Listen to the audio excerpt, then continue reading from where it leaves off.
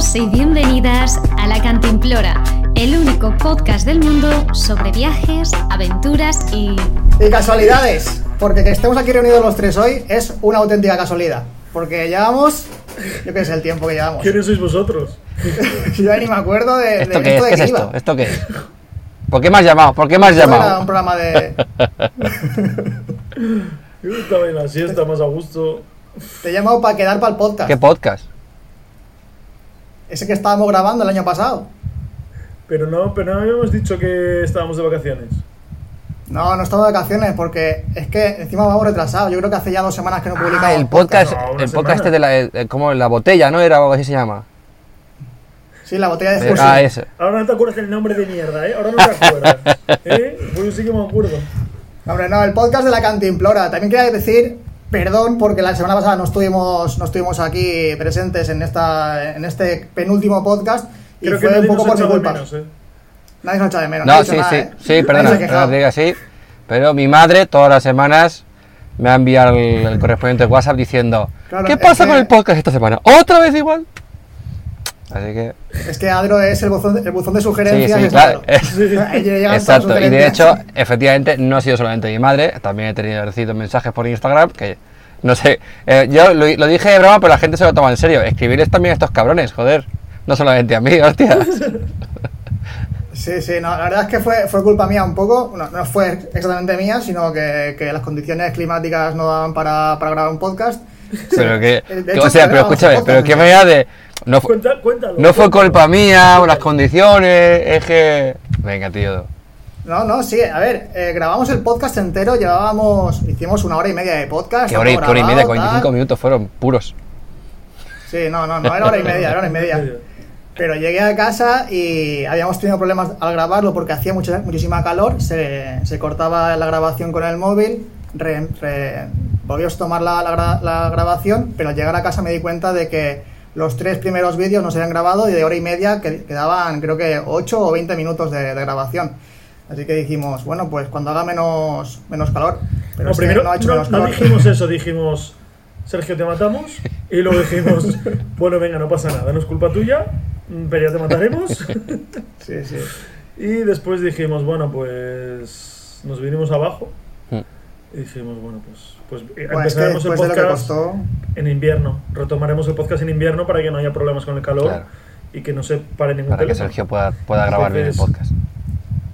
Claro. O cuando estemos en casa, porque ya veis que está aquí de nuevo si no estáis viendo por YouTube, ya estáis viendo aquí la sábana santa, ha vuelto la sábana santa, vuelvo a estar aquí en la oficina, en casa, y bueno, por el ventilador, porque también hace bastante calor por aquí, y ya de paso, vosotros, ¿qué tal? ¿Dónde andáis? Ya veo que Adro está en una coche sobre ruedas, ¿no? Pues yo estoy en mi furgoneta, estoy en mi Syncro, en mi van, y bueno, concretamente estoy en un campamento gitano, que está ubicado en, a ver, ¿cómo se llama esto? En el Monestir de Sant Llorenç, por Cataluña, ahí por los Pirineos.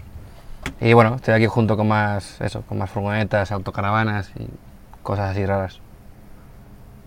¿Y qué hacéis? Ahora nos contarás un poco qué hacéis ahí todos juntados, porque está la foto y son unos cuantos. Pues sí, a ver, yo sí que os hago un hostia, ¿cómo se llama esto? Un Gypsy Camp Tour. Gypsy Camp Tour. ¿Pero eso es legal, eso que estáis haciendo? En estos momentos creo que no, porque hay alguna silla puesta afuera. Qué delincuentes. delincuentes. Para quien no lo sepa, en España, según la ley, si tú estás dentro de la furgoneta y haces vida dentro de la furgoneta es legal, pero si sacas una silla o abres un toldo o tienes una ventana abierta así hacia afuera de la furgoneta, sería acampada y entonces es ilegal. Entonces, pero como esto es un campamento gitano, pues aquí no importa nada. Aquí vale todo. Muy bien. ¿Y tú, Miguel Canine? Aquí estoy, Felipe Michael. despertado de la siesta. No hace falta que lo jures con los ojos. Sí, qué ojos, tío, si son 2 líneas. Vaya Son tela. 2 rayicas. Y estás en casa, ¿no? Por lo que veo. Sí, estoy aquí en Gijón En Gijón. y aquí estoy. Pues muy bien, no he dicho Bueno, increíble la energía de Pablo hoy en el podcast, es maravilloso. Sigue con la misma energía, del podcast anterior, exactamente. La misma, exactamente la misma. Recordad que el podcast anterior, que era un especial, llegó a sudar de la energía que le ponía, y en este, vamos, está sudado pero de la siesta que se ha pegado. Es que he madrugado hoy. Y después, bueno, más que madrugué al revés, o sea, me eché tarde. Madrugué a la inversa. O sea, que te acabas de despertar realmente. Muy bien, bueno. Y no, de la siesta, ahora mismo, hace 3 minutos. Pero si lo hemos despertado nosotros, ¿no lo has visto? La foto que ha enviado. Sí, lo he visto. Comí y me entró el sopor después de comer y estaba aquí trabajando. Oye, ¿podemos poner tu foto de la siesta como miniatura de este podcast? Y que se llame el podcast La siesta de Pablo. Ya está, tío, ya lo tenemos. After siesta. After siesta, venga. After siesta y la miniatura que seas tú. Podcast after siesta. No. ¿Cómo que no? Claro que sí. No he dicho... No os he presentado directamente, os he preguntado de dónde estáis y bueno, voy a presentaros. Por un lado tenemos aquí a Pablo Adro de Mundo Adro en Instagram y Facebook y YouTube, y ya sabéis que también de vez en cuando se mete en OnlyFans cuando se aburre, y bueno, ahí lo podéis encontrar con sus nuevas aventuras en la sincro, que está más pagado que pagado con la furgoneta. ¿Qué quiere decir eso? Creo que estoy pagado. Que estás pagado, que estás contento, que estás sí, me salen corazones de los ojos cada vez que veo esta furgoneta. Estoy súper contento. Sí, muy bien. Bien, y tenemos a un ¡Pablo! foto vivo Ahí, que está ahí aquí. Estamos. Pablo Calvo de Bikepacking también en todas las redes sociales. Felipe Michael y bueno, ya sabéis, todo internet es suyo. Te va a despertar Depende, cuando habléis de cosas interesantes. Ya, claro, es que... Joder, tío, es que si Pablo no está espitoso, todo le parece un rollo. Claro. No, ir hablando. Bueno, pues vamos a pasar. Ir hablando que ahora vengo. Es que encima el programa de hoy, por si ya fuera poco, tenemos que repetir los mismos chistes que el último programa que hicimos que no funcionó. O sea, pues había uno muy bueno que contaste tú, creo. No creo. Yo tampoco lo creo. Sí, que también estaba sobado. Bueno, pues vamos entonces a pasar a cosas interesantes, a la sección más interesante de todo el podcast, que es la vuelta al mundo por fascículos, que esta vez va a ser... Ya estamos troleando el tiempo. O sea, Pablo, es que íbamos a empezar pronto. Pero preséntate tú, ¿no? Bueno, sí, es verdad, tienes razón. Bueno, y aquí Sergio Luna, al mando de los controles de apuntar los tiempos. De la libreta. El mando de la libreta. En Viajar and Roll también, en YouTube, en Facebook y en Instagram, y se acabó, no hay ninguna red social más. Un saludo a todos los seguidores de Sergio, Viajan Roleros. Un saludo. Familia Viajan Roleros, un saludo a todos. Un saludo. No, yo creo que le daría ya para Oye, espera, ¿puedo hacer una pequeña apreciación? Es que ahora que me estoy fijando.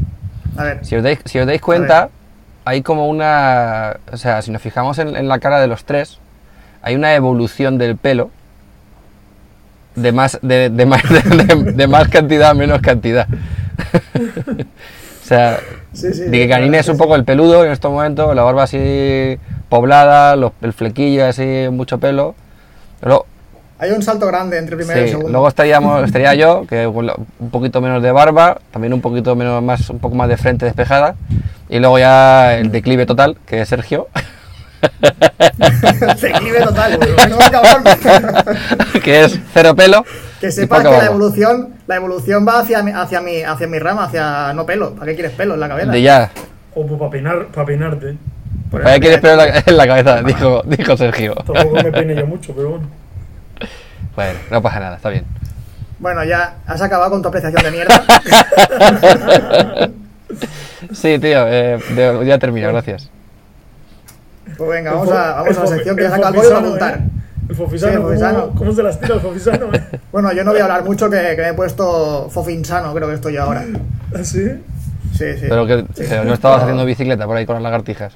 ¿O es que ha sido volver a casa y tomar de comer ahí a tope?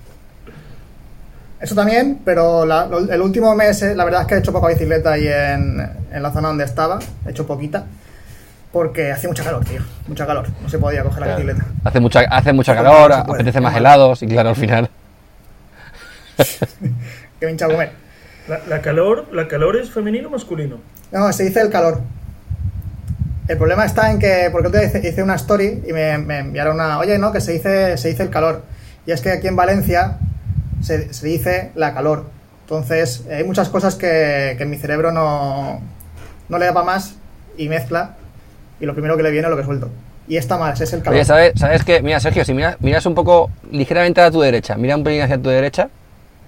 Vale, claro, yo no sé cómo está grabando el móvil, pero parece un monje Shaolin que tiene una coletilla esta que te asoma por el lado. Pero realmente es el casco, tío. Nada más que tienes uno puesto y pareces un monje Shaolin que te asoma así la coletilla. Sí. Está todo guay. No, es el casco. Le pongo uno porque el otro lo he perdido. El otro se ha quedado sin gomita y es muy incómodo. Hoy estoy sacando apreciaciones hoy de mierda totalmente, pero... Sí, muchas gracias. Voy a sacar el boli. Voy a apuntar la sección ya, ¿eh? Si apunto la sección, cambiamos. Está la gente del podcast disfrutando de estos momentos como si fuera, bueno... Lo mejor de Bueno, pero a ver, se lo imaginan. O sea, se imaginan a un monje Shaolin dirigiendo la Cantimplora. La vuelta al mundo por fascículos. Vamos para adelante.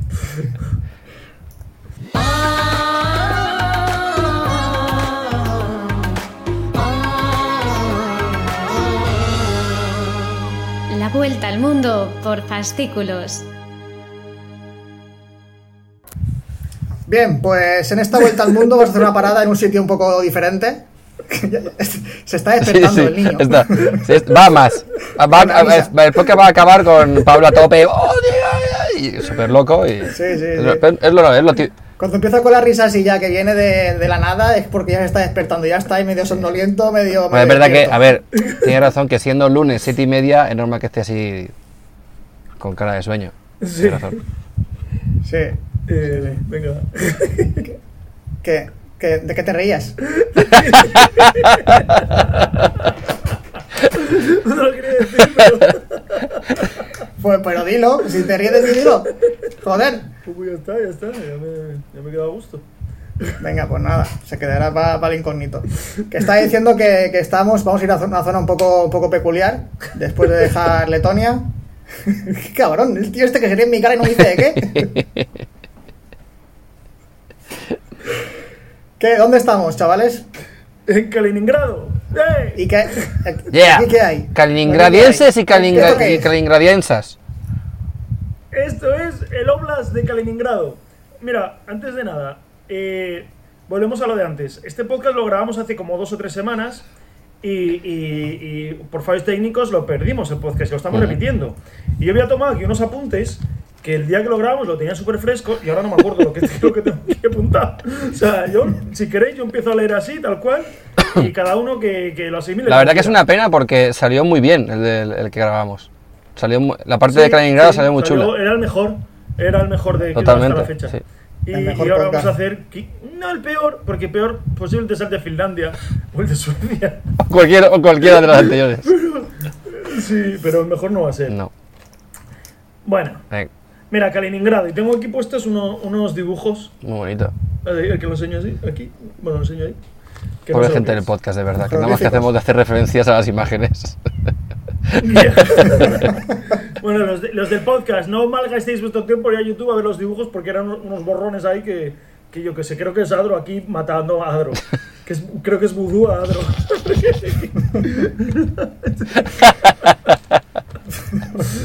Bueno, el Oblast de Kaliningrado, que se llama así a este territorio que pertenece a Rusia, aunque es un enclave ruso, esto quiere decir que es un territorio ruso, pero que no está dentro de lo que es el ecosistema ruso, está fuera. O sea que si estás en Rusia y quieres ir a el Oblast de Kaliningrado, tienes que atravesar mínimo 2 países para llegar hasta ahí. Está haciendo frontera con Lituania, Polonia y en las orillas del mar Báltico. 1 millón de personas, que yo no sé si 1 millón de personas esto es los que viven allí o los que van de turismo al año o que le gusta 1 millón de personas y le dan a like o qué. Yo tengo apuntado 1 millón de personas. 1 millón de personas, ahí queda. ¿Y esto qué es? Ah, esto es que esto en la Segunda Guerra Mundial era Prusia Oriental. Pertenecía a Alemania y se llamaba Königsberg. Y después de la guerra se lo partieron entre Polonia, la URSS y Lituania. La URSS, que ahora es Rusia, pues se quedó lo que ahora mismo es Kaliningrado, y la otra parte, pues un cacho tiene Polonia y otro Lituania. Aquí nació Kant, que es un filósofo alemán, porque en aquella época esto pertenecía a Alemania. Y luego tengo aquí que es una región clave para Rusia. Joder, al final me acuerdo de todo, es una región clave para Rusia porque las aguas de aquí de Kaliningrado no se congelan. Entonces el resto de Rusia, aunque Rusia es muy grande, la mayoría de las aguas que tiene se congelan, o por no decir todas, pero estas aguas no se congelan. Entonces es un punto clave militarmente hablando para el tema de los barcos y submarinos y todas esas cosas, porque como el agua no está congelada, los barcos de guerra al agua fría les sienta mal. Entonces aquí pues pueden navegar y eso. Y que la gente que vive allí, la mayoría debe ser militares. Y ya está. Sí, porque es un territorio que decías es clave por su posición, y por lo que yo estuve leyendo es uno de los territorios que más tensión hay en toda Europa, porque digamos que el nivel de vida que tenía Rusia, de la gente que vive allí, está un poco por debajo del resto de los países que lo bordean. Entonces Rusia lo que está haciendo es intentando pues enviar más dinero, desarrollarlo más, pero también enviar muchísimas armas. Creo que aquello es un polvorín de armas por si pasa algo que tengan para defenderse. Y como tú decías, pues seguramente serán ejércitos militares y... Claro, es que está rodeado de países de la OTAN. Claro. Entonces, y Rusia y la OTAN, pues, como que muy amigos no son. Entonces, OTAN. Bueno, ahí está. Muy bien. ¿Y tú, Adro, tienes algo ¿te acuerdas de lo que Por lo que supuesto, dijiste la también última tengo vez? aquí mis apuntes. Que estaba leyendo justo mientras Pablo decía cosas, lo estaba leyendo para recordar. Pero yo quería hablar de... Bueno, miro un poco a cámara. No, me miro a vosotros, que si no me parece raro. Resulta que Kaliningrado tiene una cosa especial, y es que es uno de los lugares donde se explota el ámbar. Esta piedra se explota, bueno, sí, ¿no? Sí, porque ahí como todo son armas, pues el ámbar también, un arma. Bueno, pues ¿qué? ¿Cómo se dice? Se explota. Se extrae. Bueno, pues se extrae. Se extrae el ámbar. Es una buena zona de ámbar. El ámbar es una piedra semipreciosa, que para el que no sepa lo que es resina de árbol fosilizada. Entonces, hay una mina abierta que se sigue produciendo y se sigue extrayendo de la misma manera desde el principio, de hace un montón de años, de una manera bastante limpia, es decir, no utilizan químicos ni nada por el estilo. Y de hecho hay tanto ámbar por la zona que en la playa, después de temporales con mareas y con oleaje fuerte y demás, aparecen piedras de ámbar en la playa que la gente va a recoger. Entonces es una zona muy buena de ámbar. De hecho es ámbar proveniente de resina de conífera fosilizada. Es uno de los ámbares más antiguos que hay registrados en el mundo. Y voy a ir a datos. Se produce, se calcula que se estima que está el 90% de la reserva de ámbar está en Kaliningrado. Hay más explotaciones, o más extracciones en el mundo de ámbar, pero no son ni de tan buena calidad ni son tan antiguos. En España, por ejemplo, también tenemos alguna pequeña mina de ámbar. ¿En dónde? Pues no me acuerdo, eso sí que no lo tengo apuntado. ¿Sabes No sé si dónde era hay en el otra? País Vasco, no me acuerdo. En Bélgica hay una, en Amberes. Creo que la cerveza ámbar es donde Se ha está despertado ya, la cerveza ámbar es donde está también. Hostia, aquí en España. Que creo que estáis los dos ¿no? despiertos, Sí, no es así. Ámbar no viene por el ámbar, por la estación de La ámbar. verdad que no lo sé. Tiene ese lo color. Sí, lo exprimen el ámbar y sale cerveza. Sí. Lo explotan. Y que quería, bueno, lo que quiero deciros también es que en Kaliningrado, como todo el mundo sabe, espérate que hace viento y no sé si se me escucha bien. En Kaliningrado es donde se encontró el ámbar donde había un mosquito dentro, de cuyo mosquito se sacó el ADN para poder hacer los dinosaurios de Jurassic Park. El parque este temático que hay dinosaurios. No sé de qué me hablas. Pues un parque temático, una isla en mitad del Pacífico, donde hay dinosaurios. Nunca he oído hablar de eso. Pues ahí han hecho hasta varios parques porque tuvieron problemas. Pero cada vez peor, ¿no? Los parques cada vez son más malos. Entonces tuvieron problemas hicieron un primer parque, Jurassic Park, el original, digamos, y bueno, tuvo ahí una cantidad de movidas, se escapó un dinosaurio, un T-Rex de esto, bueno, lió un pollo ahí. Bueno, pero la cuestión, lo importante es que...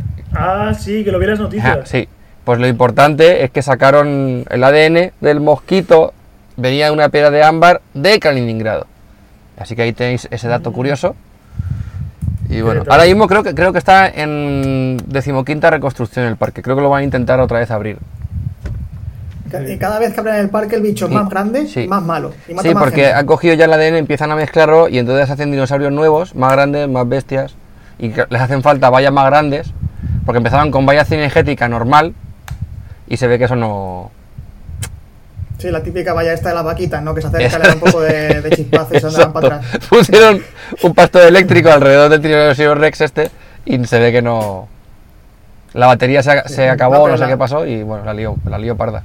Yo fui a ver el último parque y las vallas eran increíbles, que eran de estratosféricas y da igual, el bicho se escapó igual y de la lió Oye, parda. cuando la vuelta al mundo podemos visitar y visitamos la isla de Jurassic Park, ¿no? Y hablamos de ella. Vale, Pues ya está. Vale, aún queda un huevo Joder, para pues llegar fíjate, ahí, está en mitad del Pacífico, ya te digo. Ya te digo. Vi un día una lista, un ranking de los peores parques del mundo, de TripAdvisor, y salía el de el Parque Jurásico, y luego salía el de Terra Mítica y Isla Mágica. También. No me extraña, la verdad. Joder, Sí. ahí tampoco. Eran al mismo nivel. Pues vaya, si lo dice TripAdvisor ya es... hay que fiarse. Oye, Sergio, que el otro día me dejaste un chiste ahí a huevo y hoy no me lo estás dejando. Pregunta para qué se utiliza el ámbar. Pues eso, ¿para qué se utiliza el ámbar? A ver. Para hacer los semáforos. Y ahora hay que repetir lo de los LEDs y todo el rollo, ¿no? No, eso no hace falta, no era tan gracioso. Que el ámbar que ya no vale tanto porque como se utilizan los LEDs en los semáforos, pues ya no utilizan el ámbar y la industria se ha ido a Ha bajado el pique. precio. Sí. Ha bajado el precio muchísimo. Pues muy bien, yo lo que voy a decir Pues muy bien. de aquí de Kaliningrado... Y así lo cierra el tío. Pues muy Muy bien, bien. el chiste. Venga, seguimos. Es que claro, reírte 2 veces de un chiste es difícil, ¿sabes? Bueno, pero la Este podcast gente que está tiene- escuchando el tiene- podcast es la primera vez, entonces hay que poner energía. Claro. Bueno, es que me he equivocado. Reírse 2 veces de este chiste es muy jodido, ¿sabes? De este chiste. Ni la primera vez ni la segunda te ríes. A mí me sigue haciendo gracia. Gracioso. Hombre, Ah, pues nada. Pero que la gente tiene que disfrutarlo como si fuera la primera claro, vez. tío. Sí, sí. Venga, Disfrutarlo, o sea... pregúntalo otra vez, Sergio. Vamos a hacerlo. Si ahora. queréis le dejamos unos segundos de tranquilidad Sí, para que sí. se empiecen a reír muchísimo y tranquilamente. Pregúntalo. Dale, otra vez. Vamos, esto es que no ha quedado bien. Vamos a repetirlo, Venga, va, a ver. repítelo. Ahora, oye, Pablo, ¿para qué sirve el ámbar?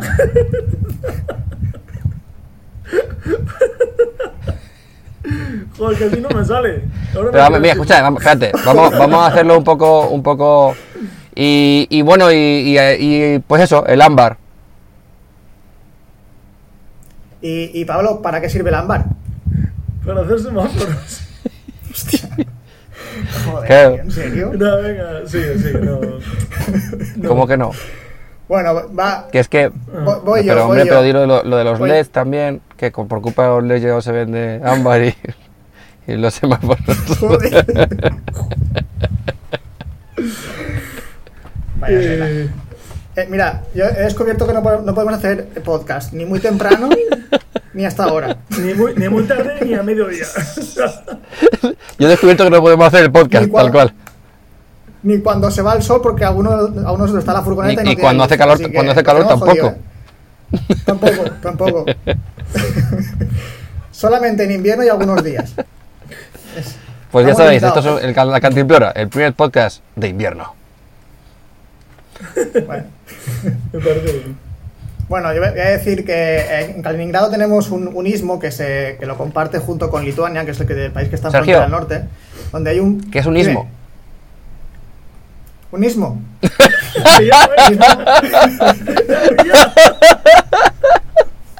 No, un istmo es una formación geológica que se produce por el encerramiento de aguas debido a la aportación de materia orgánica e inorgánica a la zona. ¿Un istmo no se refiere a la barrera? Sí, por eso se hace una barrera y se encierra un trozo de mar. ¿Pero el istmo es la barrera o es el agua? Es las dos cosas. O sea, que es como si hubiese una laguna, como el Mar Menor. ¿El Mar Menor es un istmo? Un ismito pequeñito. Porque comparado con este, que es el segundo más grande del mundo, pues el Mar Menor es un... ¿Y cuál es el primer istmo más grande del mundo? ¿Qué es? ¿Grandismo? Es punta de tierra de Arabat en el mar Azov. Que no sé ni dónde está eso. Yo creo que un istmo es una franja estrecha de tierra que une a través del mar dos áreas mayores de tierra, en general con orillas de ambos lados. Al ser la única ruta terrestre que los une, su control se considera de gran valor estratégico, militar y comercial. Creo, así que es el mismo, ¿eh? Sí, pues eso, lo que yo he dicho, pero tú lo has dicho resumido. Lo que yo he dicho, pero resumido, lo has dicho tú. Vale, pues ya está. Esa es mi pregunta. Puedes seguir, perdona, ¿eh? Bueno, pues aquí hay un istmo que es el segundo más grande, el segundo mayor del mundo. Y es una franja de tierra, como he dicho. Sí, lo acabo de decir. Que estaba recordando lo que era un istmo. Recordándolo en tu disco duro. El primero es en el mar de Azov, la punta de tierra de Arabat. Venga ahí. ¿Y el de Panamá? El de Panamá no sé en qué ranking está. No me lo has estudiado. El de los Pero rankings eres tú.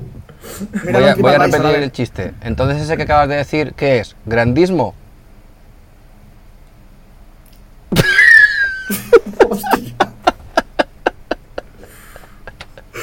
Hostia. Qué jodido, tío. Es que lo ponéis difícil.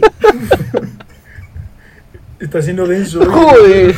Parece que estamos después de la siesta, de verdad, esto no puede ser, ¿eh? Venga, vamos, a ello, va.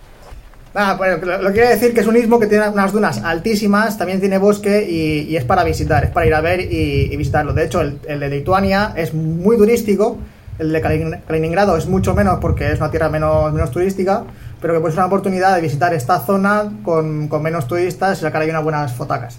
Y eso, son dunas, bosques y dos mares a ambos lados. Y aparte, tiene que estar muy guapo, la verdad es que sí. Está todo guapo. Muy guapo.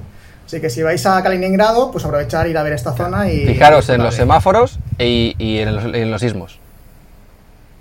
Pero los semáforos están jodidos ya, porque creo que, lo que decía antes, quieren evolucionar allí, quieren desarrollar y son de LED, ya no son de ámbar. Vaya. Bueno. Porque, claro... Pero los tradicionales sí, los de las zonas rurales sí.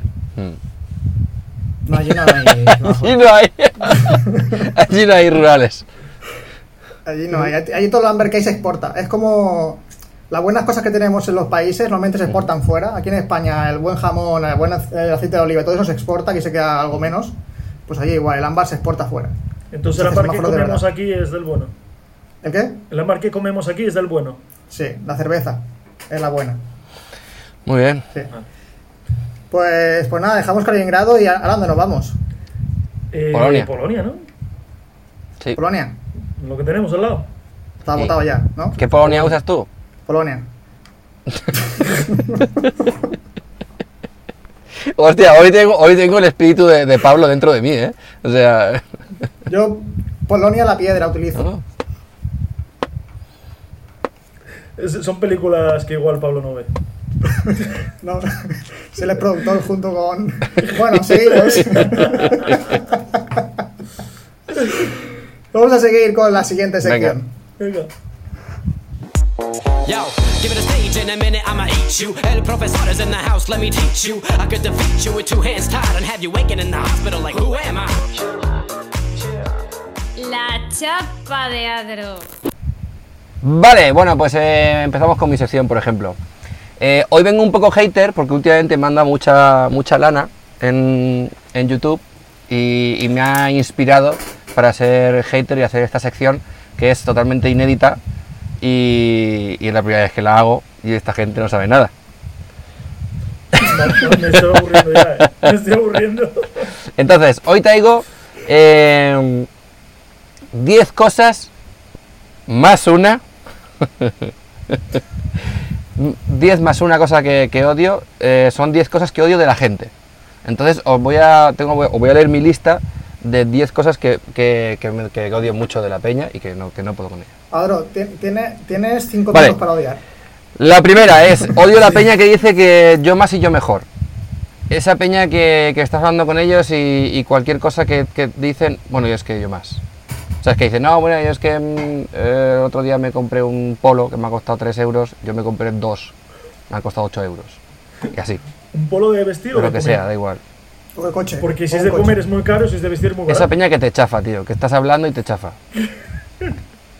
¿Ves? Por ejemplo, Vigarine, tío, qué asco de gente. O sea, yo más, yo mejor. O diablo. Pero de comer o de vestir, Coño, de contesta. Yo odio a la gente que no contesta cuando de pregunto. chupar. Vale. Vale. El Bikepacking estaba durmiendo, se ha dicho, mira, puedo joderle. Sí, y sí, se ¿eh? despierta. Se vuelve otra vez, puedo joder, se despierta. ¿Qué papel tengo yo aquí? Es lo que habíamos Trolear. calculado, ¿no? Pablo Sí, tiene que sí. trolear. Bueno, entonces, odio a esa peña que digas lo que digas, ellos siempre son mejores en todo. Y me dan mucho asquete. ¿Y si son mejores de verdad? Pero una cosa, Más Pero todavía. una cosa es que seas mejor de verdad y otra cosa es... Yo me refiero a la gente que lo dice, que está todo el rato como intentando ser siempre mejor que tú de lo que digas, da igual. Aunque no tenga ni idea. Pero esa persona siempre es mejor. Siempre tiene más razón, siempre tiene... No puedo con esa gente, lo siento. Así que mirad, voy a tacharlo, para que no tenga que repetir otra vez esta mierda. Vale, segundo puesto. La gente que mira por encima del hombro. Esa gente la odio. Eso que hablas a la gente y es que ni siquiera te miran a los ojos, que como te miran así. Sí, pero que son como que se sienten superiores. Esa gente me da mucho asco. Y aquí voy a contaros una anécdota que hace unos años, es que es la misma del otro día, pero vosotros hacedlo sorprendido, ¿vale? Sí, voy a contar una anécdota. ¡Ostras! Resulta que hace unos años, No me con un acuerdo, colega, pues te vas a acordar, con un colega fuimos a ver todoterrenos, fuimos a Jeep, a la empresa Jeep, Ah, sí. ¿vale? Y éramos así, hace ya muchos años de eso, ¿vale? Éramos jovencicos y tal, pues yo que sé, teníamos 20 y pocos, y fuimos a ver Jeeps. Y el tío del concesionario pasó hasta el culo de nosotros, era como, nos miraba así como, los críos estos, no sé qué, tal, era como todo muy... Pues nos miraba por encima del hombro. Hasta que le dije que el 4x4 lo pagaba mi padre. Y entonces en ese momento el señor, bueno, era todo amabilidad, el coche cómo funcionaba, nos sentó dentro, nos abrió las puertas, todo maravilloso. Y me dio mucha rabia, porque la gente que mira por encima del hombro realmente no te conoce y te está prejuzgando y no me mola. Esa gente la odio también. ¿Dónde está Sergio? Y que al final no hizo la venta porque lo Sí, odiaste. básicamente. Que vais a comprar ahí un Jeep de puta madre y Sí. no compraste. Luego, otra gente que odio mucho Y- es la gente que se te pega. Se te pega en la cola del supermercado o te habla muy cerca. Todo ese tipo de peña, no puedo yo con esa gente. Ay, Y con la gente que se va esa picando un gente que poco. estoy haciendo mi sección y se va, esa gente la odio muchísimo, tío. Porque me hace mucha gracia que el tío dice, sigue que ahora vengo, como si no estuviera grabando en el móvil, ¿sabes? Y esto no se viese en YouTube. Es que me parece la hostia. Bueno, esa gente que no te deja, Si no hubiese dicho nada, nadie se hubiese enterado. los del podcast no. Bueno, la gente que no te deja respirar, que se te pega a la cola, que me da mucho asco. Y que te hablan muy cerca. Eso que te están hablando, que es que olies el aliento, tío. Y te tiras para atrás y esa gente te da un paso para adelante y sigue. No puedo. Esa gente, no puedo. La gente que escupe al hablar. Esta sección el otro día estaba mejor, ¿eh? Es que Esta sección... Es que no puede ser. Bueno, A mí me encanta esa la gente que escupe al hablar, que comparte sí, contigo. su comparte. Y aquí conté otra anécdota, que yo tenía un suegro, ex suegro, que siempre me sentaban a su lado y el tío cuando hablaba escupía. Y era muy gracioso, pero claro, lo típico que se pone en las mesas, a lo mejor pones, pues yo qué sé, pues 2 platos de patatas fritas. y yo tenía un plato de patatas fritas delante y yo cogía el del otro lado. Porque claro, este hombre estaba nada más que hablando y estaba bañando la comida que había delante. Qué asco. Pero ahora ya sabemos, gracias al COVID, que cuando hablas, el escupitajo, las micropartículas llegan a 2 metros. Así que imagínate las patatas fritas como estaban. Las de cerca y las de lejos. Claro, pero tú cogías las de cerca y son como esta, cuando te dejas una bolsa de patatas abierta varios días. Sí, está blanca ya. Pues Tenías que coger las de abajo. ese era el rollo. Entonces era como... En fin, muy asqueroso. No he dicho que es suegro, ¿eh? Para que ningún ex suegro mío se... Escucha, esto yo creo que no está funcionando. ¿Cómo que no? Está funcionando, hombre. Invéntate algo nuevo porque no está funcionando. Qué gran idea. No nos está sorprendiendo, entonces nuestra reacción es... ¿Quieres que hago un gypsy tour? Venga, voy a hacer un gypsy tour, va, venga, voy a hacer un gypsy tour porque esto no puede ser. Esto no puede ser. Sí, pero bueno, ya lleva 5 minutos. Ah, pues ya está, ¿puedes terminar mi sección? Venga, siguiente. Venga, va. A ver, haz un gypsy tour, ¿sabes? Como voy aquí con un portátil, un móvil. Bueno, venga, va, vamos a ello. Vamos a ver si lo conseguimos. Tienes que describir lo que ves, porque la gente que escucha el podcast... Claro. Bueno, a ver, lo dicho, estoy en la furgoneta, estoy saliendo de la furgoneta en estos momentos con mi móvil, con mi ordenador. Hay 2 turistas aquí al lado mía. Buenas tardes. Sí, nada, si hablamos no nos oye nadie, ¿no? Claro, estás con los... Claro, no me oye nadie, entonces podéis trolear. Entonces, en este Jeep Tour voy a girar la cámara, vamos a ir describiendo. Básicamente es un terreno donde hay ahí un coche, un par de autocaravanas, otra furgoneta. Pero es que dentro de este Gypsy Tour hay un par de youtubers famosos. Hostia. Bueno, más de un par, espérate, es que no sé cómo coger esto, Bueno, vale, ya, más o menos. Ten cuidado, Pablo, que tú eres propenso a las caídas. Bueno, entonces, a los que más podéis conocer son a Óscar y Blanca, de Vivir en Ruta, o Viajar en Ruta, o Hago en Ruta. Furgo en Ruta. No son Furgo en Ruta, esos son otros. Y luego también tenéis a Bambú, que está por aquí, entonces os lo voy a enseñar. Mirad. Estoy ahí con un montón... ¿Quién es esta gente? No soy. ¿Quién es esta persona? ¡Madre mía, cuánta gente! Es que no sabemos. ¡Me cago en la hostia! Tradúcenos. Ya, dice... Ah, mira, eso me suena. ¡Es un porno! Bueno, yo voy traduciendo. ¿Qué queréis preguntarle ya que estáis aquí? Mire, que canten algo. Que cantéis algo. Bueno, la que vale para YouTube es el móvil. Y esto es para hablar con ellos. O sea... Podemos hacer un Quede para Fernando. O sea, elegir. Un OM coordinado, venga. 2 y...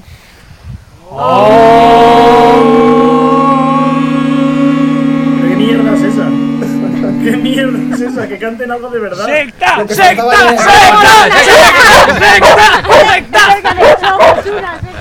Bueno, como os he dicho... Madre mía. Vale.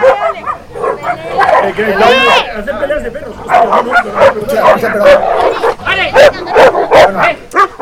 ¿Pero de quién es ese perro? Bueno, como ya os he dicho que esto es un campamento gitano.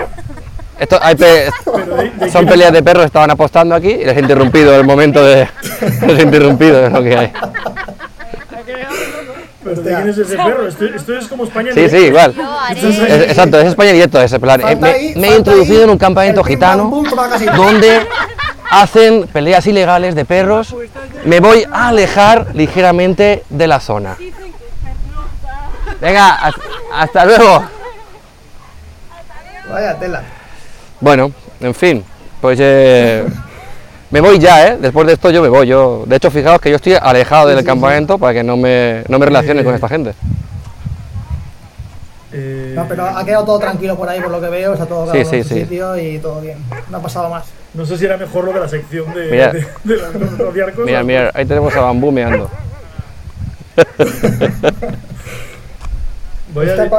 El OM no funciona con los perros. No, hostia, se han alterado pero mogollón, A ver, que vuelvo a mi... Hostia, que liado, es que no puedo... Casi que vamos a la siguiente sección ya, ¿o qué? Sí. Mientras Adro se coloca en su oficina de nuevo, vamos a ir a la siguiente sección.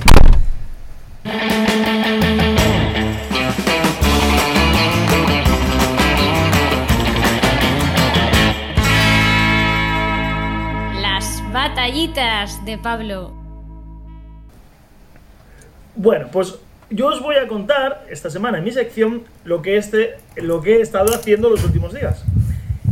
Tengo un amigo, Carlos Mazón, de Viciosona con Z, que se aficionó a las carreras. Bueno, no se llaman carreras, no se pueden llamar carreras, tampoco entiendo muy bien por qué, porque son carreras, pero no se pueden llamar carreras, se llaman eventos o no sé, llámalo como quieras, que consisten en salir de un punto y llegar a otro punto y el primero que llegue gana. O sea, para mí es una carrera, pero no se pueden llamar carreras, ¿vale? Vamos a llamarlo eventos. La gracia de esto es que suelen ser distancias muy largas y cada uno se gestiona, son en autosuficiencia, y cada uno se gestiona sus paradas, como sea, las paradas de dormir, para comer y todo eso. No pueden tener apoyo de ningún tipo. Entonces, estos días, estos últimos 8 o 9 días, he estado cubriendo, haciendo fotos y vídeos y llevando a las redes sociales de la Transibérica, que es un evento de estos que se hace en España desde hace ya 4 años. Salen de Bilbao y tienen, creo que eran 9 puntos de control por toda la península ibérica, cada año van cambiando, y el recorrido entre punto de control y punto de control lo tienen que también trazar ellos, o sea, ellos tienen que buscar la mejor ruta y, lo dicho, cada uno se gestiona como quiere para dormir, para comer y todo. La salida salieron de Bilbao el sábado por la noche. El primer punto de control estaba cerca de la desembocadura del Ebro, el siguiente estaba en el Parque de Ordesa, el siguiente estaba por Teruel al sur, no me acuerdo cómo se llamaba, un pueblo, luego la Sierra Norte de Madrid, luego Peña de Francia, un sitio muy chulo entre Extremadura y Salamanca, luego otro punto estaba en Portugal, otro cerca de Ponferrada, otro en los lagos de Copodón, arriba en los lagos, y el último ya en Bilbao. Y nosotros lo que hacíamos era, con el coche, hicimos pues 3.500 kilómetros hicimos en el coche, pues 500 kilómetros al día prácticamente o más, pero es que los tíos en bici, el que ganó, hacía prácticamente 500 kilómetros en bici, el que ganó. No ganó porque no es una carrera, el que acabó el primero. El que acabó el primero del evento. Se llama el evento, el que acabó primero el evento, hacía una media de 500 kilómetros al día. Y es que el tío era un máquina, porque se le jodió la bici por la zona de Madrid, yendo primero, sacándole como 12 horas al segundo, se le jodió la bici y estuvo buscando cómo arreglarla, se tuvo que ir hasta Guadalajara en un taxi. Tú te puedes salir del recorrido para arreglar cosas, lo que sea, pero luego tienes que volver al mismo punto para continuar. Y no puedes pedir ayuda de que venga tu primo a recogerte con el coche o llevarte una bici nueva. Entonces se cogió un taxi, se fue a una tienda de bicis de Guadalajara, arregló el problema, y el tío, para volver al mismo punto en el que estaba, que eran creo 60, 70 kilómetros, habló con un taxi, y como el taxi le cobraba 80-90 euros, se fue en bici hasta el sitio que tenía que retomar la carrera, el evento. Volvió hasta ese punto, ya estaba en 9ª posición, y dices, ahora le va a costar 3 días retomar el primer puesto. Pues unas 6 horas tardó en volverse a poner primero. Y así siguió el tío y acabó primero el evento. Muy máquina el tío. ¿Que no durmió o qué? Este en concreto muy poco. Hay gente que se lo toma más, hay gente que no ha acabado. El primero tardó 6 días y unas horas. Hay gente que va a tardar 2 semanas y hay gente que igual tarda mucho más, y hay gente que se ha retirado por el camino. De hecho, a los que acaban las carreras ya tienen un premio, se llaman finishers, ¿no? Sí, una carrera, el evento se llama finisher, que en español sería algo así como terminador o acabador o finalista. Finalista no, porque finalista no es traducción para finalista no sería la correcta. Es como acabador, que has acabado. Completador. Que ya es un huevo, ya es muchísimo. Claro, ya que todos reciben lo mismo, una medallita y un mapa de así muy chulo hecho a papel de la carrera. Y está chulo. Qué guay, una medalla y un papel. Por morir. No, la verdad que dicho así suena... Todos estos eran fofisanos, de los buenos. Sí. Bueno, había alguno, Había algún ¿Qué problema con los fofisanos, que te meto? Que son bueno. también. Estamos terminados. Sí.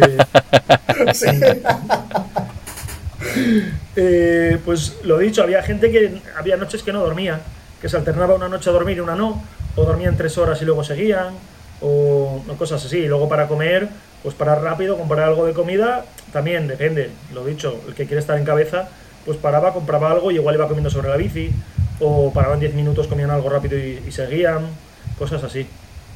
Entonces la verdad que me gustó, esto ya lo conocía desde hace mucho tiempo y siempre tuve ganas de participar en algo así, pero ahora que lo he visto desde dentro, muy guay, estoy muy motivado ahora de un evento de estos.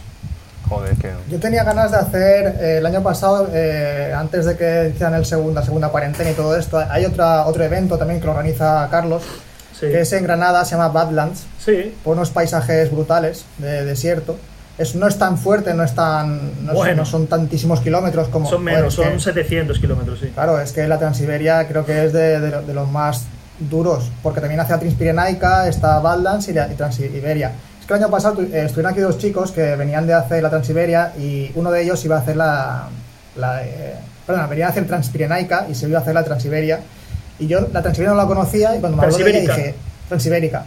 Dije, pero vamos a ver, ¿en serio, tío? Cruzarte toda España dando yendo a algunos puntos en concreto, todo eso entre 6, 10, 12 días me da igual, es una burrada en realidad. Pero yo venir a contaros esto es para contároslo, para que la gente del podcast lo escuche y para retaros a estar los 3 el año que viene como equipo Cantimplora en la Transibérica. ¿Se puede hacer equipos? ¿En la Transibérica o en la otra? No, en Transibérica. Pero que Hacerlo. Pero se puede hacer equipos entonces. Bueno, se puede hacer en parejas. Vamos en un equipo con la misma camiseta y cada uno que llegue cuando quiera. Cuando pueda. Bueno, pues nada, yo llegaré en taxi. ¿Tienes un año para entrenar ahora? Que sí, hombre, que sí, yo me apunto. A tope. Que tú estás Estoy profesional. profesional, yo puedo. Entonces, ¿qué? ¿No hay huevos? ¿Un huevo? ¿Cómo no hay huevos? No No hay huevos. Venga. Vale 250 euros. No hay huevos. Aviso. No hay huevos, te va por culo. A no ser que me vaya muy bien en YouTube, Bueno. no hay huevos. Pablo, yo supongo que en el coche, después de tantos kilómetros, supongo que irías tranquilo, ¿no? ¿Cómo tranquilo? Que irías voy conduciendo pero voy tranquilo, ¿no? Pues mira, tuvimos un susto en Ordesa, porque de repente suena el coche ¡pah! Y estaba el coche aparcado, estamos alejados del coche haciendo fotos, y empieza a salir como gas, como humo, así.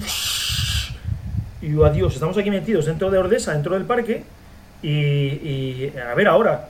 Pero me duró el mal trago, un segundo me duró, luego estuve tranquilo, y luego me volvió el mal trago. Porque me duró un segundo porque dije, adiós, una avería. Y luego quedé tranquilo porque dije, no, si está Zalbacaldú aquí. Pero luego dije, ay no, que este no es mi coche. Porque no es mi coche. Aquí no está Zalbacaldú porque este Carlos no... Pero tú tienes amigos todavía. ¿En serio Increíble. tienes amigos, te juntas con gente que no tiene Zalbacaldú? Yo he salido de grupos y todo, y he borrado a gente por no estar en Zalbacaldú ya. No, yo me enfadaría con Pablo. O sea, ¿cómo es posible que no haya aconsejado bien, le haya dicho lo importante que es tener un seguro como Zalbacaldú? El tema es que era un coche normal. Sí, ¿Qué se más puede. da Pues, si aseguran Led que también Zeppelins, aseguras coches aseguran normales, Zeppelins. hombre. Aseguran Led Zeppelins. Aseguran Los conciertos Zeppelins. los aseguran ellos. Todo lo que tenga algo que ver con vehículos está asegurado. Los Led Zeppelin también. Pues yo no lo sabía que aseguraban coches Claro, normales. es una aseguradora de vehículos. Lo que pasa es que están especializados también en vehículos camper, motos y clásicos. Que no todas las aseguradoras hacen eso. Por eso Zalbacaldú es la hostia. Pues me alegro saber que Zalbacaldú también asegura coches normales. Está bien saber esto. Gracias por contármelo, chicos. A partir de ahora, a todos mis amigos que tengan un coche normal, les hablaré de los seguros Zalbacaldú, el mejor seguro para tu coche. No es así, tío. No es así. El seguro que necesitas tú. Salva Caldú, el seguro que necesitas tú, Pablo. Joder, 23 podcasts que uno se lo sabe, coño. Oye, Pablo, escúchame, la semana que viene, el lunes que viene a las 7:30 de la mañana, si no pasa nada raro, es el último episodio de la temporada. ¿Te has preparado la canción de Salva Caldú? Sí, la canción va a ser, las letras más o menos.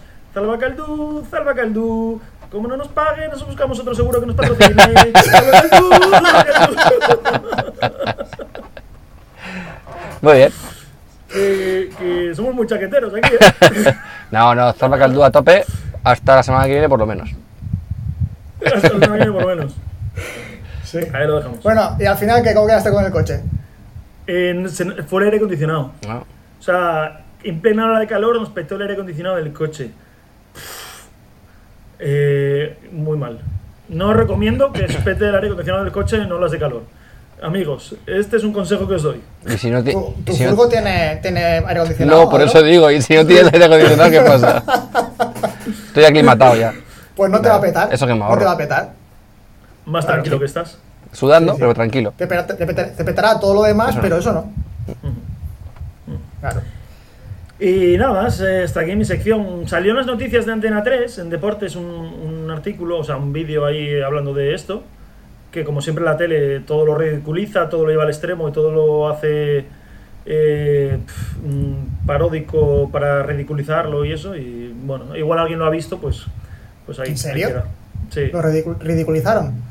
Sí, en plan pusieron una canción de fondo, estoy loco. La canción de fondo sonaba todo el rato estoy loco. Muy bien. Y hablaba de están locos por la bici, duermen en cementerios, porque uno dormía en un cementerio, puso una foto en Instagram, durmiendo en el cementerio, y duermen en cementerios, comen sobre la bici, hacen todas sus necesidades sobre la bici, no sé, como todo, como a ver, ¿qué quieres? Es una carrera. Bueno, no es una carrera, es un evento. Es un evento. Con terminadores. Deportivo. Sí. Pero bueno, Pues nada. No veas Sí, la la verdad tele. que... Escucha la Cantimplora. no veis la Mejor tele, que no. amigos. Escuchar la Cantimplora. Escucha la Cantimplora. Exactamente. que es la misma mierda. Pero nosotros no mentimos, exageramos. Y la La tele miente. miente exagerando. Directamente, en tu cara. Exageradamente. Muy bien, pues muy interesante estos eventos deportivos. Si queréis saber más información, pues se llaman carreras de ultradistancia, ¿no? Ultrafondo, ultrafondo. hay de correr, hay de varias cosas. Estas son solamente de bicicleta y ultracycling o ultradistancia de ciclismo. Sobre todo información en inglés, porque en español, en España esto está muy verde y no hay mucho. Hay Sí. carreras, eventos. Por ejemplo, Carlos participó en varias. Una a Estados Unidos de costa a costa, que tardó 21 días y quedó el segundo. Y otra en Europa que creo que salía, no me acuerdo si salía de Londres o ya desde el continente y acababa en Turquía, cerca de Estambul o por ahí. Y creo que en esta quedó tercero. Joder. Y no sé si tardó 14 días, algo así también. Unas locuras, pero que yo entiendo que mucha gente diga que esto, ¿qué es esto? ¿Qué va a hacer? Pero si te gusta la adrenalina, la aventura y sufrir y estas cosas, yo Vuelta al creo extremo. que tienen que enganchar. Hay carreras también, no, eventos, aunque esto creo que es una carrera, que son más light, que son las que se llaman randonnées, ¿no? Que, por ejemplo, la París no sé dónde, o creo que van de Gijón a Madrid. Eso creo que es en plan paseo, creo que no sé si tienen etapas, no estoy seguro, no sé cómo funciona eso. No, pero son carreras a lo mejor más también de fondo, muy largas, pero no tan exageradas y bueno, para empezar creo que podrían estar bien probadas en estas carreras. Este tipo de eventos está muy basado también en el bikepacking, porque la forma que tienen de llevar sus cosas es en mochilas súper minimalistas, todo al mínimo detalle. Claro, aquí la gente iba, nada, una bolsita de sillín, ya digo, los que van primeros, que van más para atrás, pues llevan más cargados, pero una bolsita de sillín con algo de ropa de abrigo, algo de ropa de cortavientos y un culo de recambio y así se piran una semana. Sí, sí. No te acerques a ellos cuando los veas. Bueno, ahora con mascarilla mejor se difumina un poco. Sí, muy bien, pues muy interesante esto de estos eventos. Sí, está guay, está guay. Pues nada, vamos con la penúltima sección. Dale. Venga.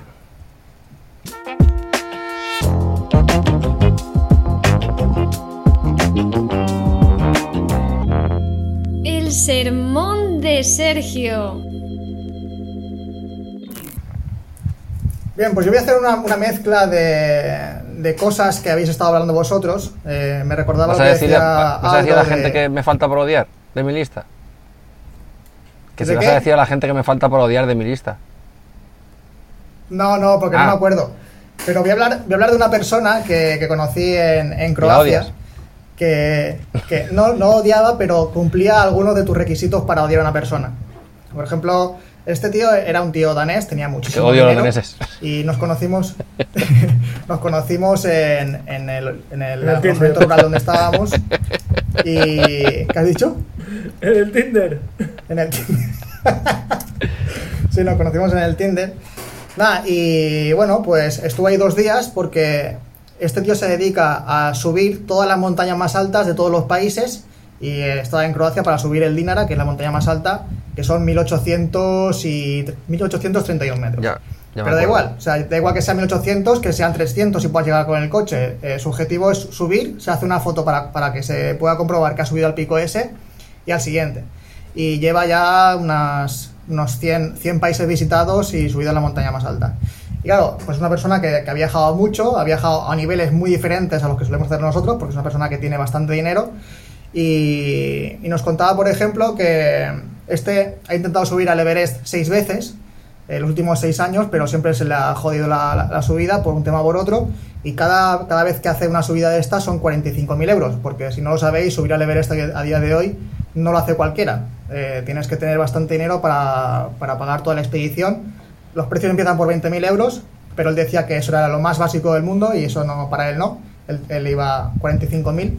Y si hacéis los cálculos, pues 45.000 por 6 es una pasta que se ha dejado ahí, que es interesante. Y no hay base, huevos hacer eso los 3. Tampoco, ¿no? Lo que no hay es pasta. Ahí sí que no hay pasta. Por 45.000 te hacen la foto, y a la salida del Everest tienes ahí un panel lleno de fotos y eliges la tuya. Sí, y ya está.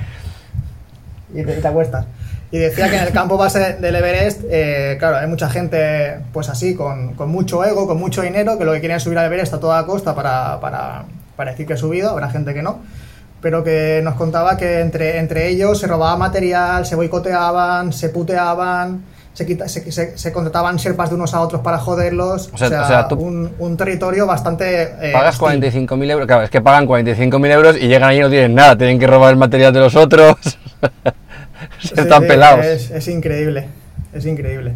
Otra cosa que nos contó, bueno, pagó una expedición un vuelo espacial de estos hace 7 años, que le costó 100.000 euros, hace ya, en el 2013, y él no pudo hacerlo porque la empresa quebró y le devolvieron solamente 35.000 euros, pero él estaba tan contento, o sea, no tenía ningún problema, haber perdido 65.000 euros en un intento de volar al espacio que no fue. Pero sí que voló con un misil ruso o algo así, el MID o MD-1, no sé. Nos hablaba de eso como si todo el mundo lo conociera y no sabía qué era. Que sales, te disparan a la estratosfera, supongo, y llegas a ver la curvatura de la Tierra. Haces la foto y te bajas. ¿Qué curvatura? Si es plana. Es plana en Asturias. En el resto del mundo es... En Asturias si me dejaras en Castilla, pero en Asturias... y ya está. Y lo que nos contó, que me quedé loquísimo, es que hizo también la subida en la Antártida, el pico más alto, que no sé cómo se llama, y nos decía que la expedición, que también le costó un huevo, cuando vas andando con el grupo, digamos, tienes que, todo lo que se produzca allí tiene que ir contigo. Es decir, vas a mear, tienes que mear una bolsa, vas a cagar, tienes que cagar una bolsa y llevarla contigo, y hacer toda la expedición hasta la vuelta. Y luego, una vez estás en el campo base, ahí puedes verter el orín, pero la mierda, la caca, te la llevas de nuevo a Chile en el avión. O sea, es un avión de mierda. Estará Chile... Estará Chile jodido. Yo esto no lo sabía porque... Irán con la ventanilla bajada, ¿no? Sí, claro. No sé si habéis visto el documental de... A ver si lo digo bien ahora. Juan Sin Miedo. Juan Sin Miedo. Sí. Juan Sin Miedo. Este chico es un chico asturiano que atravesó la Antártida en bicicleta en solitario, y hay un documental muy guapo de su aventura, y yo creo que él no dijo nada de esto en el documental. No sé si es verdad lo que nos contó, pero yo no recuerdo que esto se contara nada. Yo estuve en la presentación del documental que se hizo aquí en Gijón y tampoco dijo nada del tema. Y yo creo que es un dato relevante, ¿no? A comentar. Y el documental no dice nada. Y nunca, ahora estaba buscando, no encuentro esta información, supongo que será difícil de encontrar. Yeah. Pero bueno, si alguien sabe algo del tema y quiere dejar un comentario o lo que sea, estaría A lo mejor, hay una diferencia entre exploraciones y turistas. A lo mejor los turistas que van más gente, de igual, si les obligan a llevárselo todo, y a lo mejor un explorador es en plan, macho, me tengo que traer mi mierda otra vez para casa. Es que no me imagino ir en bicicleta. Es que bueno, la basura me parece lógico, pero hostia. No, la basura, obviamente. Eso por supuesto. También ten en cuenta que si imagínate que estas expediciones son muy comunes a lo largo del año, todo el mundo cagando y meando allí, al final aquello se congela y no se deshace. Por eso te decía que entiendo que a lo mejor los turistas sí, pero a lo mejor un explorador concreto, con un proyecto concreto, a lo mejor, yo qué sé, no sé. No lo sé. Pero lo dudaría porque nos dijo que incluso estaban haciéndose un chocolate por la mañana y se le cayeron 2 gotas de chocolate y tuvieron que coger las gotas, rasparlas del hielo, calentarlas, filtrarlas y un rollo que digo, ¿y por qué no coges el hielo y te lo comes? ¿Sabes? El chocolate ese tiene que hacer toda esa parida. En fin, interesante. ¿No? Sí, este está tan flipado que nos decía que con el cambio climático está buscándose un país para vivir fuera de Dinamarca, porque decía que Dinamarca se iba a inundar entera por cambio climático y está buscándose países por ahí. Y su criterio para buscar... para irse a vivir. Su criterio para buscar países o ciudades es que tengan una ópera. Dice, a mí no me gusta la ópera, pero si hay ópera, hay lujo. Y yo quiero lujo. Madre mía, qué tío más tonto, tío. Es que no se puede decir de otra manera. Qué tonto, colega. El primer día de conversación con por la noche, nos dijo 5 o 6 veces, no, es que yo ya he visitado 120 países y he subido 100 cumbres. Otra vez, siguiente frase, no, pero es que claro, yo al haber visitado 120 países y haber subido 100 cumbres, 5 veces. Al día siguiente, lo primero que dijo nada más empezar, como, no sé si os lo dije ayer, pero yo he subido 100 cumbres y he visitado 120 países. Porque claro, yo es que viajo mucho. Y me recordaba un poco a la gente para odiar. Sí. Este tío seguro que cumple varios requisitos de mi lista, seguro que un personaje. Subimos con él el pico más alto de Croacia, el Monte Dinara. Qué orgullo, ¿no, Sergio, para ti? ¿Se lo puedes contar a tus nietos? Sí, subí con este gilipollas. Oye, No, en realidad el tío tenía muchos problemas sociales, o sea, relación social un poco extraña. ¿Viajaba solo el tío? Viajaba solo. No me extraña. ¿Y en qué trabajaba para tener tanta pasta? Pues nos dijo que era arquitecto de la nube, Cloud Architect, y su empresa se llama Thinking as a Service. Hacen nubes. Que es, exactamente. Hace eso. No, es hacer nubes. Exactamente. Te hace una nube y te dice, toma la nube, te la vendo, muy cara. Y para ti. No, lo que hace es, tú tienes un problema en tu empresa. Evapora agua, tío, es una máquina, está forrado. Sí. Tú vas allí y dices, oye, mira, tengo estos problemas. Y él te dice, vale, pues haz esto y esto. Y ya está. Y cobras y ya está. Es un consultor que te arregla los problemas de cosas relacionadas con internet. Bueno, pues me voy a hacer entonces. No me va a internet. Me voy a hacer consultor. ¿Me podéis llamar? Sí. El tío es el típico que es muy, muy listo, pero le faltan muchas habilidades sociales. Ah, sí. Mira, de esto, me acabo de acordar que esto también creo que lo dijiste la semana pasada. Y hablamos de las inteligencias y que normalmente los tíos muy listos no tienen mucha don social. Sí, pues este era uno de este estilo. Nada, quería comentar esto, haceros un resumen de esta conversación que tuvimos esta 2 noches y este viaje, esta ruta al Dinara, porque la verdad es que ha sido un personaje muy grande. Porque me acuerdo que la semana pasada o la anterior decía Adro que, bueno, cuando se estropeó la furgoneta, que viajando conoces a gente súper interesante, que te ayuda, que te haces casi como en familia, pero también conoces a gente muy personaje, que también es interesante. Y este tío pues ha sido un personajaco en este viaje por Croacia. ¿Lo sigues en Instagram ahora? No lo sigo, lo tengo en Facebook. Vale, lo tienes, para saber cuándo sube la siguiente cumbre. Sí, no, ya de camino a casa subí unas cuantas más. Pero eran que llegabas con el coche, se hacía la foto y dice que no repite cumbre. Si sube a una, sube y ya está, no vuelve ahí. Muy bien, pues nada. Nombre de una sola cumbre. One Y su Summit próximo- Man. Podemos hacer y el una peli de él, un documental. One Summit Man. El próximo objetivo que tiene cuando acabe esto de las cumbres es ir al punto más lejano de todo. Que está, no me acuerdo el nombre que me dijo, pero está en mitad ¿Por del qué no Atlántico.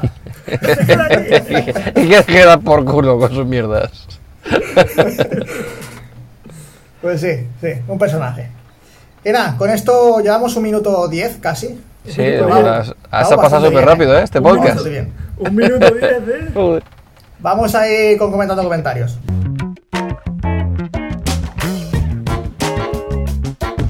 Comentando comentarios. Bien, pues en esta sección que también va un poco a odiar, que parece ser que a Adro le mola el tema este, vamos a ver qué comentarios tenemos por nuestras redes sociales, comentarlos y darles un poquito de caldo a esta gente para... Bueno, o no, a lo mejor alguien viene hoy inspirado y dice algo bueno, no es mi caso. ¿Qué tenéis para ahí para odiar y poner un poco en vereda a la gente que nos sigue y nos comenta mierda? Yo tengo aquí uno. Giovanni Vitale Biagio Selvaggi, che dice: mi hai fatto piangere. Me has hecho cosas.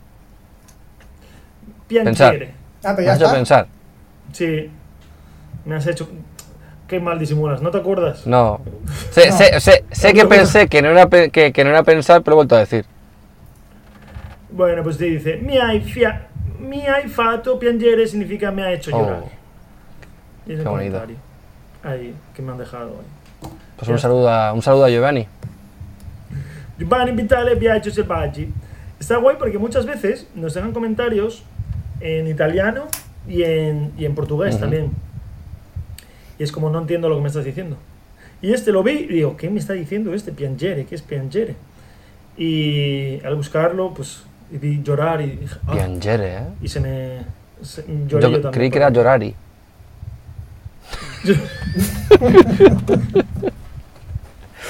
Esto sí que es para llorar. Joder, hoy estoy Pa' llorar en la fino, charlota. madre mía. Uf. Sí. Pues Guay, gran comentario el que te deja nuestro amigo italiano. Muy bien, Sí. Pablo. Bueno, ha sido bonito. Sí, sí. Oye, Sí, que te digan sí. que lo has hecho llorar de emoción, me imagino que no de pena.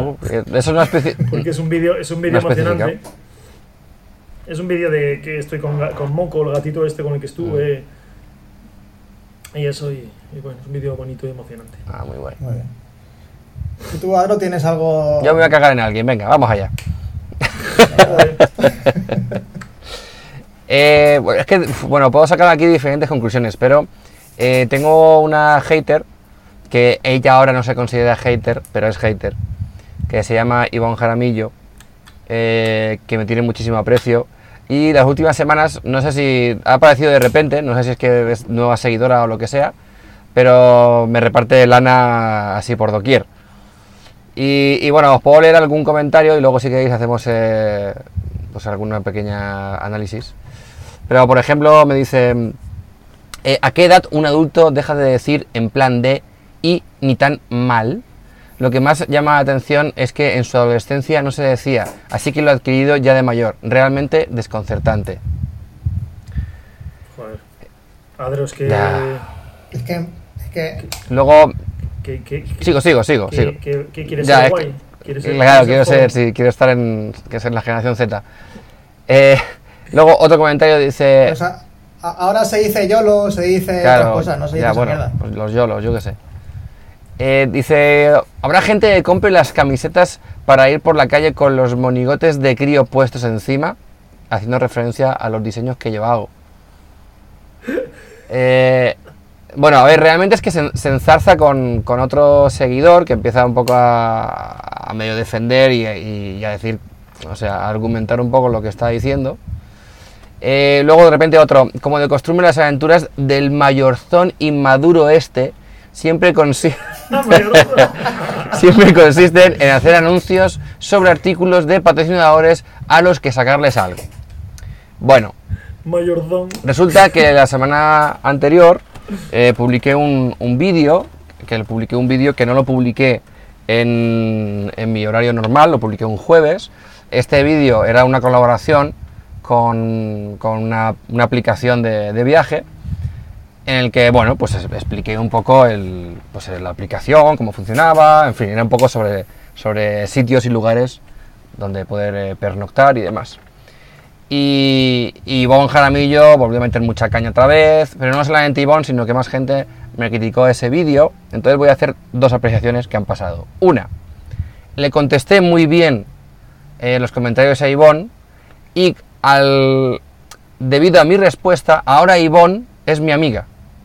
Ha pasado de ser hater a decir que bueno, que tras la respuesta que yo le había dado y que no sé qué, y que como no me había picado y tal y cual, que le había contestado muy bien y muy educadamente y todo el rollo, que bueno, que realmente que me sigue, que le gusta lo que yo hago, pero que a lo mejor va a medir más sus comentarios y no va a ser tan hater. Y es verdad que ya los últimos comentarios de Ivonne no son tan hater y ya empieza un poco a valorar más mi trabajo. Entonces, bastante gracioso como ha pasado de odiar a, bueno, le gusta lo que hago. Y ahora has ido a odiar a otros. Sí.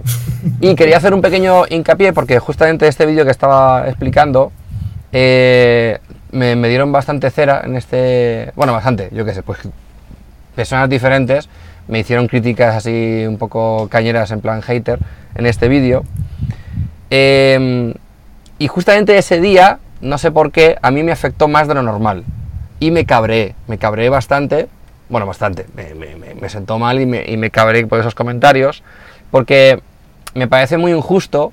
Porque entre otras cosas lo que pasa y lo que se suele repetir, que a veces lo hemos hablado entre nosotros de manera privada, es que no se llega a entender el trabajo que hacemos. El trabajo, lo que significa ser youtuber, lo que significa ser creador de contenido, que sí es un trabajo, que hay que ganar dinero de alguna manera. Entonces, me parecía curioso como la gente comentaba, pues, que lo que yo hago no es trabajar, que había vuelto a meter publicidad en un vídeo, no sé, un montón de cosas así. Y tío, me da rabia porque luego dices, joder, la gente está acostumbrada a ver la televisión, donde cuando estás viendo un programa o una película o un lo que sea, de repente paran ese programa para meterte 15 minutos de publicidad, y yo justamente hago un vídeo que no es el vídeo normal, que es un vídeo de otro día de la semana, que ni siquiera es el típico, es un vídeo exclusivo de eso, donde además estoy no solamente publicidad, sino que estoy aportando valor porque es una aplicación pues bastante útil para viajeros, y la gente se quejaba por la publicidad, y la gente me decía que no es la manera de seguir, y que esto no era un trabajo, y tío, y me da bastante rabia, porque al final están consumiendo un contenido gratuito, que en cualquier momento puedes elegir salirte del vídeo, o dejar de verlo, o lo que sea, y tío, no sé, me parece muy injusto, y la verdad que me cabré bastante. Y bueno, es un poco, quería compartir eso, que también la gente entienda que, oye, que nosotros tenemos que hacer, tenemos que vivir, que estamos creando un contenido gratuito, y que porque tú veas un anuncio o una publicidad, si lo comparas con cualquier programa de televisión, hostia, ya está bien, ¿no? Yo también tengo que pagar mis autónomos, que eso es otra cosa que también que me da rabia. O sea, es que no trabajáis, es que los youtubers, ¿no? Perdona, somos autónomos, cotizamos, pagamos impuestos, como todo el mundo. Entonces, me cabré bastante, y simplemente pues quería un poco aprovechar y decirlo aquí también, que pues que ya está bien, que soy autónomo y pago mis impuestos como todo el mundo, joder.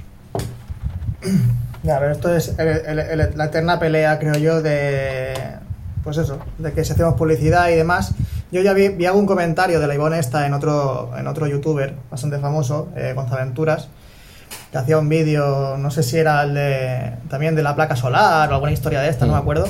Y también la Ivonne Jaramillo ahí, que onza te estás vendiendo, demasiada publicidad, no sé qué, no sé cuánto. Digo, coño, es que ¿cómo quieres que vivamos si no? Que con lo que nos paga YouTube. Pero es que lo mismo de siempre. Entonces yo al final, cuando hago algo de esto, ya lo hago y estos comentarios, o sea, olímpicamente ya no me afectan para nada. Porque sí que me han afectado en el pasado, pero ahora ya sí que no. Y de hecho, al coger esa actitud de pasotismo con este tipo de cosas, apenas me llegan comentarios. Y he hecho vídeos, ya sabéis, los vídeos de las pesas de Bikepacking y los de AliExpress, que yo sabía que eran basura. Y nada, 0 comentarios de este tipo, ¿sabes? Porque a lo mejor la actitud que tenía ya antes del vídeo era, mira, es que me la suda que me digas algo negativo de la publicidad. Lo tengo que hacer porque es que si no, no puedo hacer otro vídeo mucho más currado que no hay publicidad. Y desde entonces, la verdad es que súper contento con eso. Y si llega otro, pues mira, pues un comentario más y ya está. A mí es que ese día me pilló doblado. Normalmente paso, pero ese día, no sé, porque le dediqué un poco de amor a ese vídeo, estuve ahí yo con el dron editando también y no sé, me tocó más las narices ese día. Yeah. Pues nada, y a cagar. Y a cagar. Yo tengo un comentario que no es hater ni mucho menos, pero creo que es algo que nos pasa a todos, y es que utilizan los comentarios de YouTube en los vídeos que hacemos para hacerse publicidad de ellos mismos. Y tengo un chaval, bueno, no sé, un tío que me sigue desde el principio, creo yo, y se llama Néstor Bike, voy a hacerle publicidad. Se llama Néstor Bike y dice: rescatas una bicicleta de la basura, la preparas y te vas de viaje con ella. Suena surrealista, ¿no? Pues entonces mira el avance de estos 4 días, para flipar, y deja su link de YouTube. Me ha dejado a mí ese comentario 2 veces en 2 vídeos. Pues está haciendo spam entre nosotros. Pero bueno, pues el chaval ha hecho un vídeo que quiere que la gente lo vea y utiliza lo que puede para hacerlo. Creo que hay otras formas, pero quien quiera verlo, Néstor Bike, ahí tiene otro vídeo de cicloturismo si quiere seguir. No lo he visto. No sé a mí me pasa con otro canal de YouTube de furgoneteros y camperización y demás. También hacen lo mismo. Sí. Y no es que hay otro que también se llama Néstor, que se me da mucha caña. De hecho, a mí me decía calvo y le decía cosas a Eva y demás. No, creo que no es este, creo que es otro también. Decía cosas Néstor. obvias. Sí, decía obviedades. ¡Calvo! Ya lo sé.